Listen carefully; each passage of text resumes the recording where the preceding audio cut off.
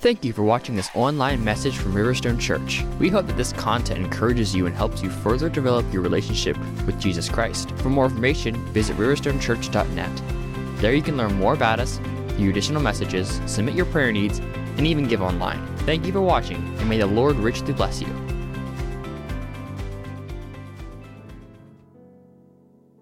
The word of the Lord in Isaiah chapter 12 once again.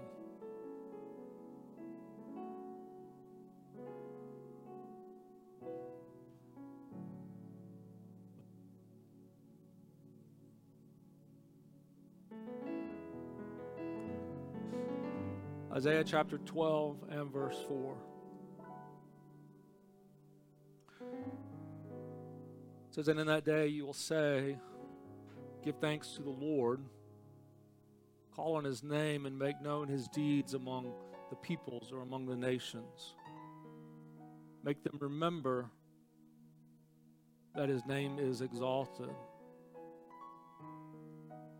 I haven't normally included verses 5 and 6 in our reading together, but I will today. Praise the Lord in song, for he has done excellent things. Let this be known throughout the earth. Cry aloud and shout for joy, O inhabitant of Zion. For great in your midst is the Holy One of Israel. This was a hymn of praise written to people who were at the time in exile.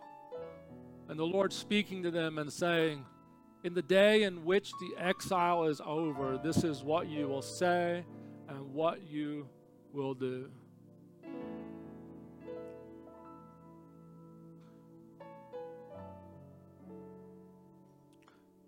In verse 4, we've talked about the first part, the give thanks to the Lord, a time of worship and thanksgiving and exaltation to the Lord. We've talked about prayer, calling upon the name of the Lord the last 3 weeks.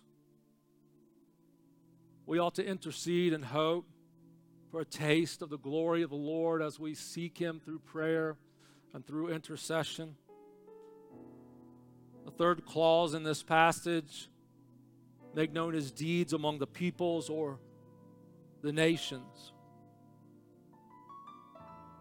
To make known, in the Hebrew, there's a couple words for knowing. The word that's used here means a personal, experiential type of knowing. Used in the beginning, Adam knew his wife Eve as a personal type of knowing, a relationship with not just that I know my wife Nicole in terms of who she is and her date of birth and other things, but we have a relationship where God has made us one. And that type of knowing is what God desires us with him, not in a perverted way in which the world tries to articulate things, but in a beautiful way where we are just caught up in his presence, and it's glorious and beautiful and wonderful, and he's our focus and joy and desire. That type of knowing of God. Make them to know. You and I are called to make the nations know the deeds of the Lord. What happened here this morning with Sister Joyce was a making known of what God had done. Telling of the deeds of the Lord in the past in order to encourage those to hope in the future.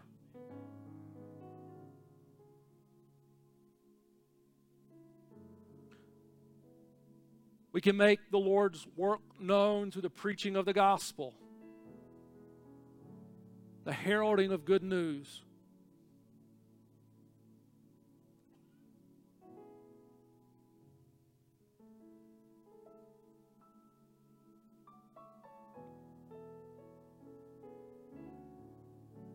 telling about what the things that God has done. In preaching, we look at the text and we see the work of the Lord. And we bring those principles forward that apply to your life and to my life, that we would live faithfully before the Lord.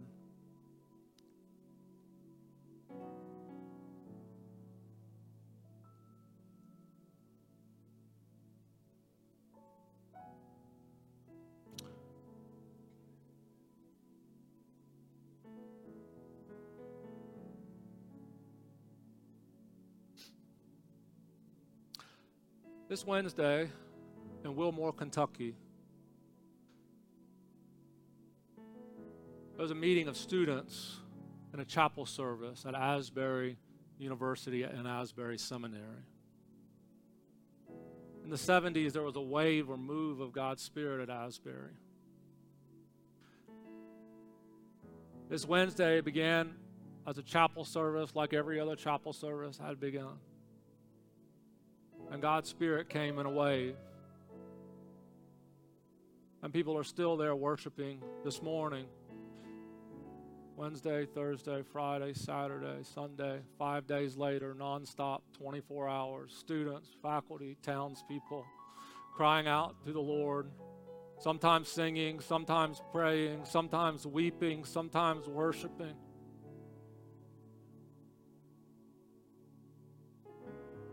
A move of God's Spirit.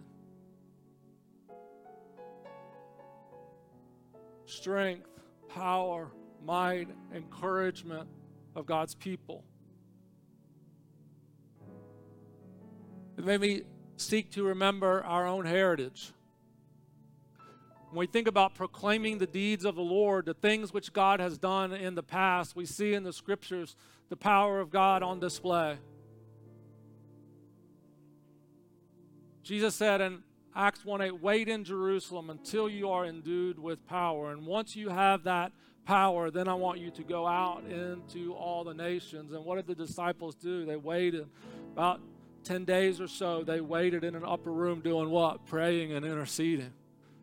Praying, going about the business of the church, the work of the church, and then the fire of God falls. And in that moment when the fire of God falls, it falls upon people, and they begin going out and telling other people, not caring what the consequences are going to be, knowing that the Lord had been put on the cross and that they may endure persecution, but they can't help it. There's something inside. It's what Jesus said. There's rivers of living water that is coming out from them, and they're going here, there, and everywhere in Jerusalem and into Judea and into Samaria and into the uttermost parts of the world. And see, we must begin telling that story again.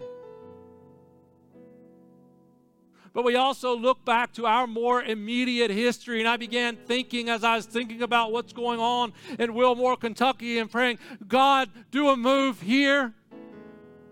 God, I don't want to be left out. I don't want to just think about it over 8 hours away. God, I want your Spirit to move in Charlottesville. I want your Spirit to move in me, God.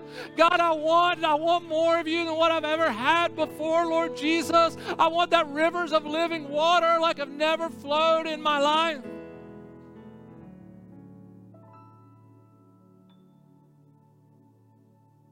I remember in the early 90s, a series of revival meetings at the church where we were attending.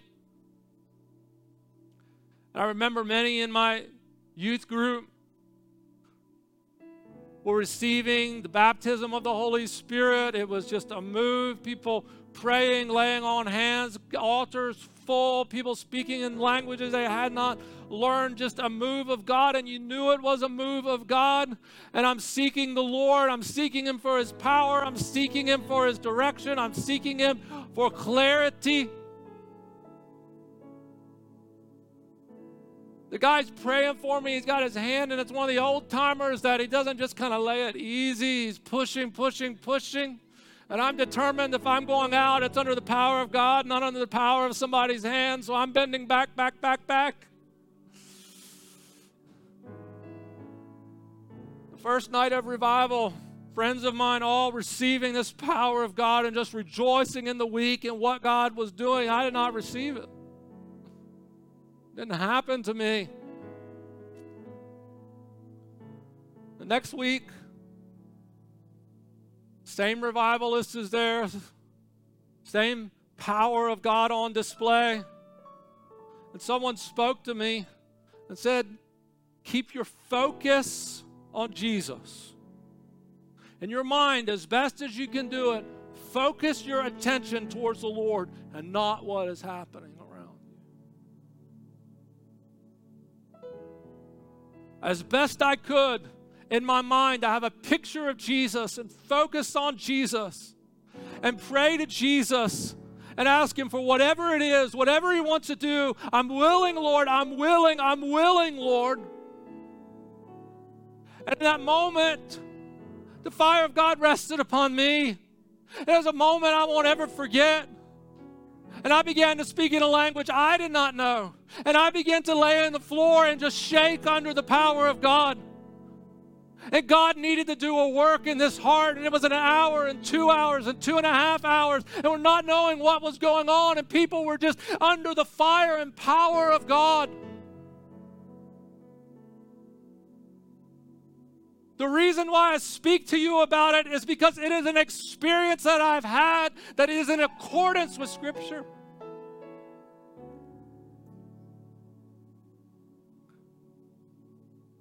When Anna was in the temple and she laid her eyes upon the Lord Jesus Christ, what does it say at the end of that passage where it speaks of her?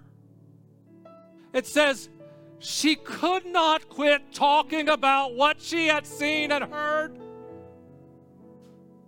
She could not keep it in.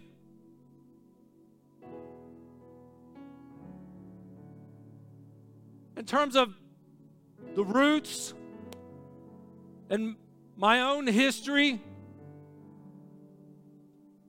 of the move of the Lord, it could trace it all the way back to the mountains of North Carolina. In 1886, a group of people who for 10 years prayed for the power of God to move. 10 years sought the Lord. 10 years longed after God. Mountain people. God moving. In 1896, they were praying, and an outpouring of the Holy Spirit came with signs and wonders following. The religious establishment in the area didn't like it. They stuck dynamite under churches that wouldn't light. They tried to shoot people, can you imagine? Because they spoke in other tongues, because they had the power of the Holy Spirit, and they preached the power of the Holy Spirit.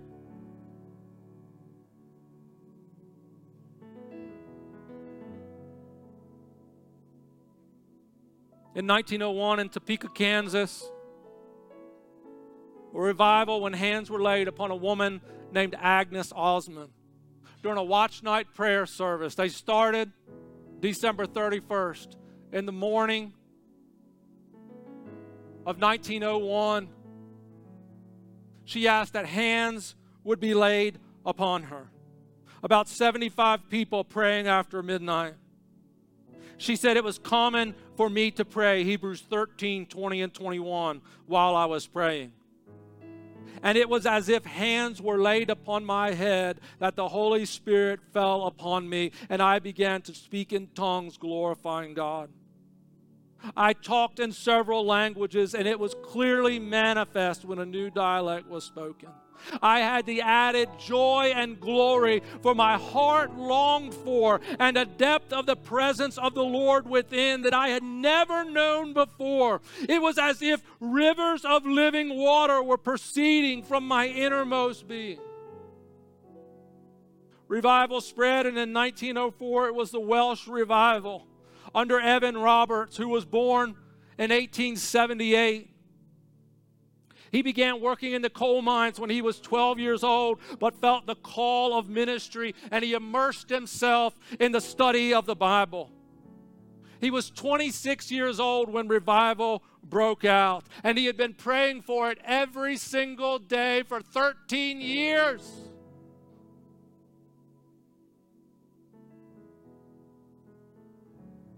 He had an encounter with the Lord that prepared him for what God was going to do. He writes, one Friday night last spring, when praying by my bedside before retiring, I was taken up to a great expanse without time and space. It was communion with God. Before this, I had a far-off God. I was frightened that night, but never since. So great was my shivering that I rocked the bed, and my brother, being awakened, took hold of me, thinking I was ill. After that experience, I was awakened every night a little after 1 o'clock. This was most strange, for through the years I slept like a rock, and no disturbance in my room would awaken me. From that hour, I was taken up into the divine fellowship for about 4 hours. What it was, I cannot tell you, except that it was divine. About 5 o'clock, I was again allowed to sleep on until 9, and at this time I was again taken up into the same experience as in the earlier hours of the morning until about 12 or 1 o'clock, and it went on for 3 months. When the revival came to Wales, someone said, if it be asked why the fire of God fell on Wales, the answer is simple. Fire falls where it is likely to catch and spread. And one has said, Wales provided the necessary tinder.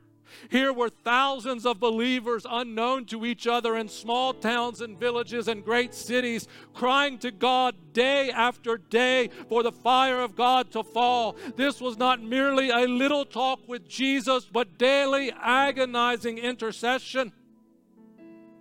Another brother wrote this, if you and I could stand above Wales looking at it, you would see fire breaking out here and there and yonder and somewhere else without any collusion or prearrangement. It was a divine visitation in which God, let me say this reverently, in which God is saying to us, see what I can do without your things you are depending on.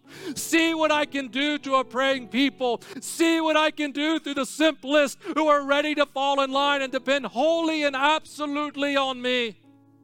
Someone else said, no wonder the people could not sleep and could not stay away from the meetings. No wonder the services carried on till 2 and 3 o'clock in the morning and then resulted in a march through the streets with the people singing the praises of the Lamb.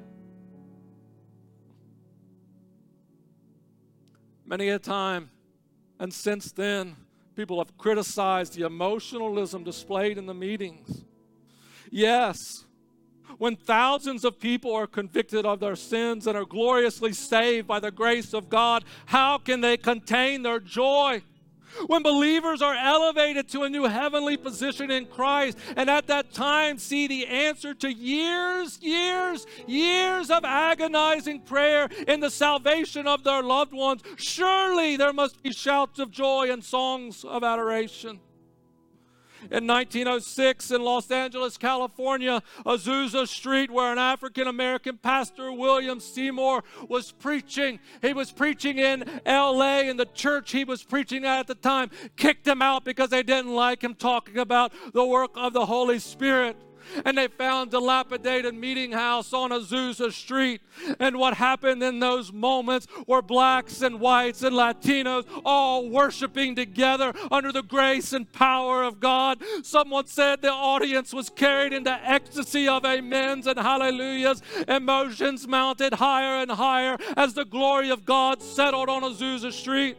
Someone else, the fire fell and God sanctified me. The power of God went through me like 1,000 needles. The power of God descended upon me and I went down under it.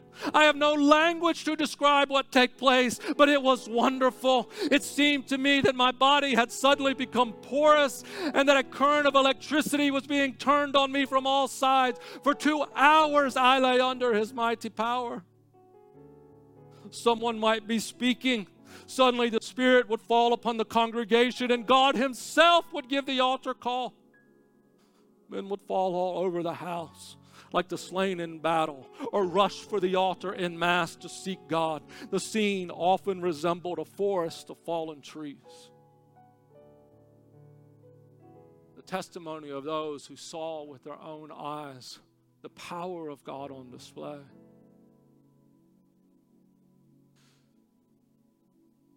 Make known His deeds among the peoples. It's not just going to seminary or Bible college or a good Bible study and learning and going out and sharing with someone else. It is knowing God and His power and His might that takes this word that we hold so precious, that is authoritative, that speaks to every situation. It's the fire of God that takes this word and brings it alive in the heart.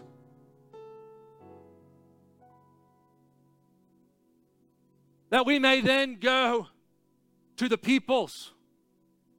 See, you wait for the power. And when the power falls, then we go to the nations.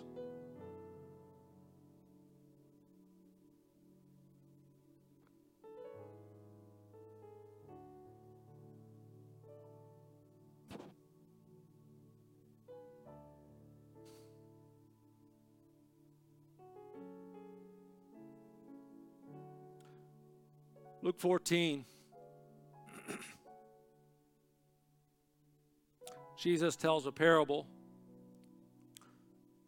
He says, when one of those who were reclining at the table with him heard what he had just previously shared, he said to them, "Blessed is everyone who will eat bread in the kingdom of God." Verse 16. But he said to them, a man was giving a big dinner, and he invited many. At the dinner hour, he sent a slave to say to those who had been invited, "Come, for everything is ready now." But they all alike began to make excuses. The first one said, "I bought a piece of land and I need to go out and look at it. Please consider me excused." Another said, I've bought 5 yoke of oxen and I'm going to try them out. Please consider me excused. Another one said, "I've married a wife and for that reason I cannot come." The slave came back and reported this to his master, and then the head of the household became angry and said to his slave, "Go out into the streets and the lanes of the city and bring in here the poor and the crippled and the blind and the lame." And the slave said, "Master, what you have commanded has been done, and still there is room." And the master said to the slave, "Go out into the highways and along the hedges and compel them to come in so that my house may be full. For I tell you, none of those men who were invited shall taste of my dinner."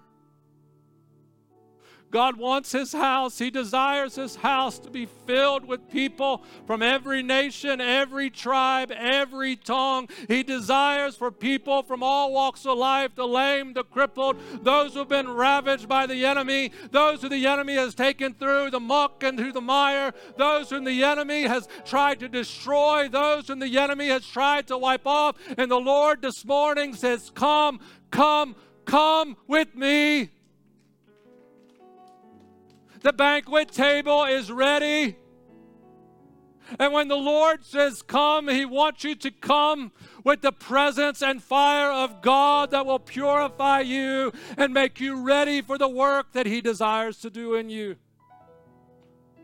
God alone is able to open blind eyes. God alone is able to make the lame walk. God alone is able to set the captives free.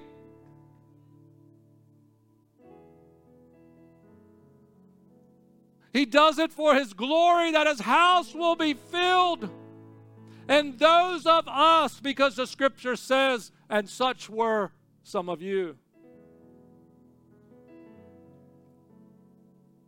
Those of us who have been in the place of darkness.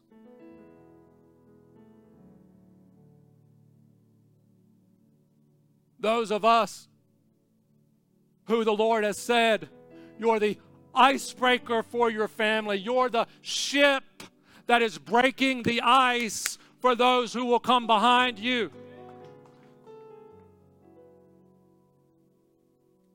The front of your ship has to be strengthened.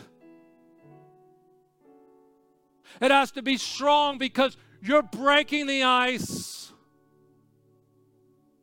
that others coming behind you will have an easier time. That's why God is raising up problems to the surface. Don't let it shock you. Don't let it shock you when God brings challenges to the surface. In fact, rejoice over it. Because what God is doing is dealing with it. He's dealing with it, that the captives can be set free. The captives can be set free. And if I'm free indeed, these have it a little easier. If they're free indeed and they continue in the faith, they continue focusing their heart before the Lord, the third generation has it a little better. We've got a history of a family. My wife's grandmother, she grew up, I've told her story before, a lady who loved the Lord but didn't know the Lord in the beginning. God moved upon her and upon her family. And when she closed her eyes in death, as far as she knew, her children, her grandchildren, her great-grandchildren had a relationship with the Lord. A woman who back in the 40s and the 50s felt the call of God on her life, experienced the fire of God in her, said, "Here I am, Lord, send me. Here I am, Lord, send me." And there was a guy who was in Florida who was pastoring a church. He was pastoring a church not in the condominium section of Florida because it didn't exist in that day. But Florida was a dusty place with sand and whatever else. And in the front part of the parsonage, a lady and her husband and their 3 children, one who played the guitar, one who played the banjo, one who tapped the tambourine, while Mama played the piano, leading people in worship unto the Lord. She was invited to move from Illinois down to Florida in order to pitch a tent in the front of the parsonage without a salary and be the Sunday school superintendent.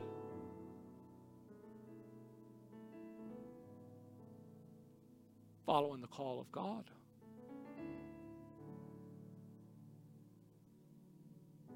Giving it up, the farm in Illinois, the security of family nearby, giving it all up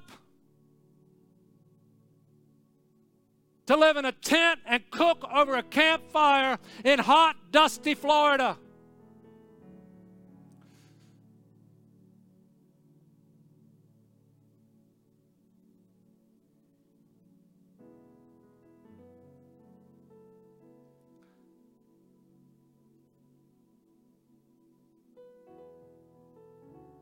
But the cost was worth it. Because generations were changed by the grace of the gospel.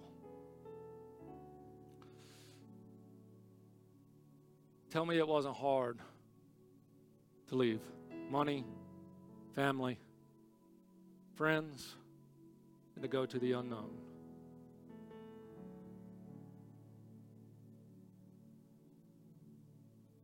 With a promise of nothing.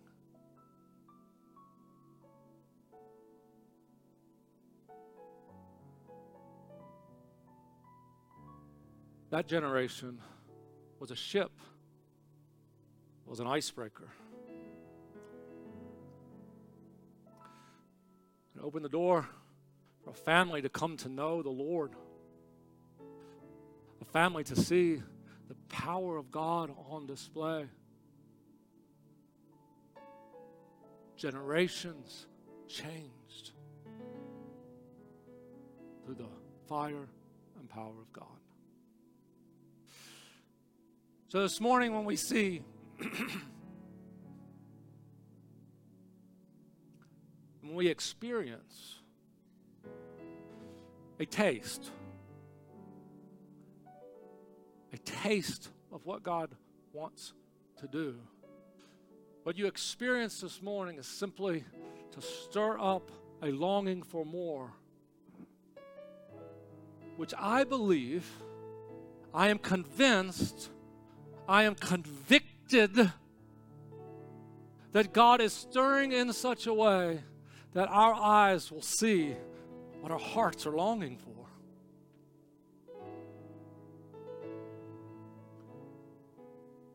And so we won't stop.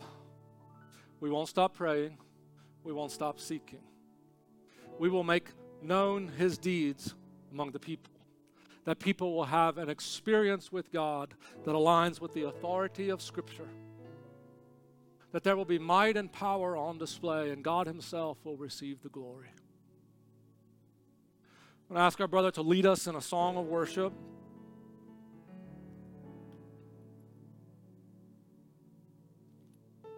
You want to pray, you pray. You want to come, you come. You want to stand where you are, stand where you are.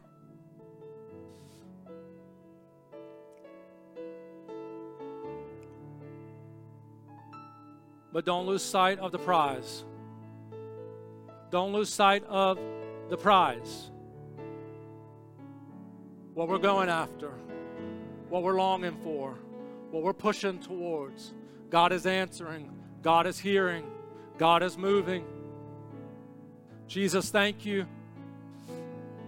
Thank you for this people. Thank you for this opportunity, oh Lord.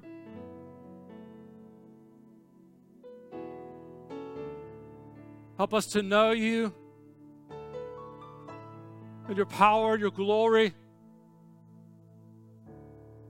Pour out your power upon us, that you would fill us, that in these earthen vessels there would be the treasure of God,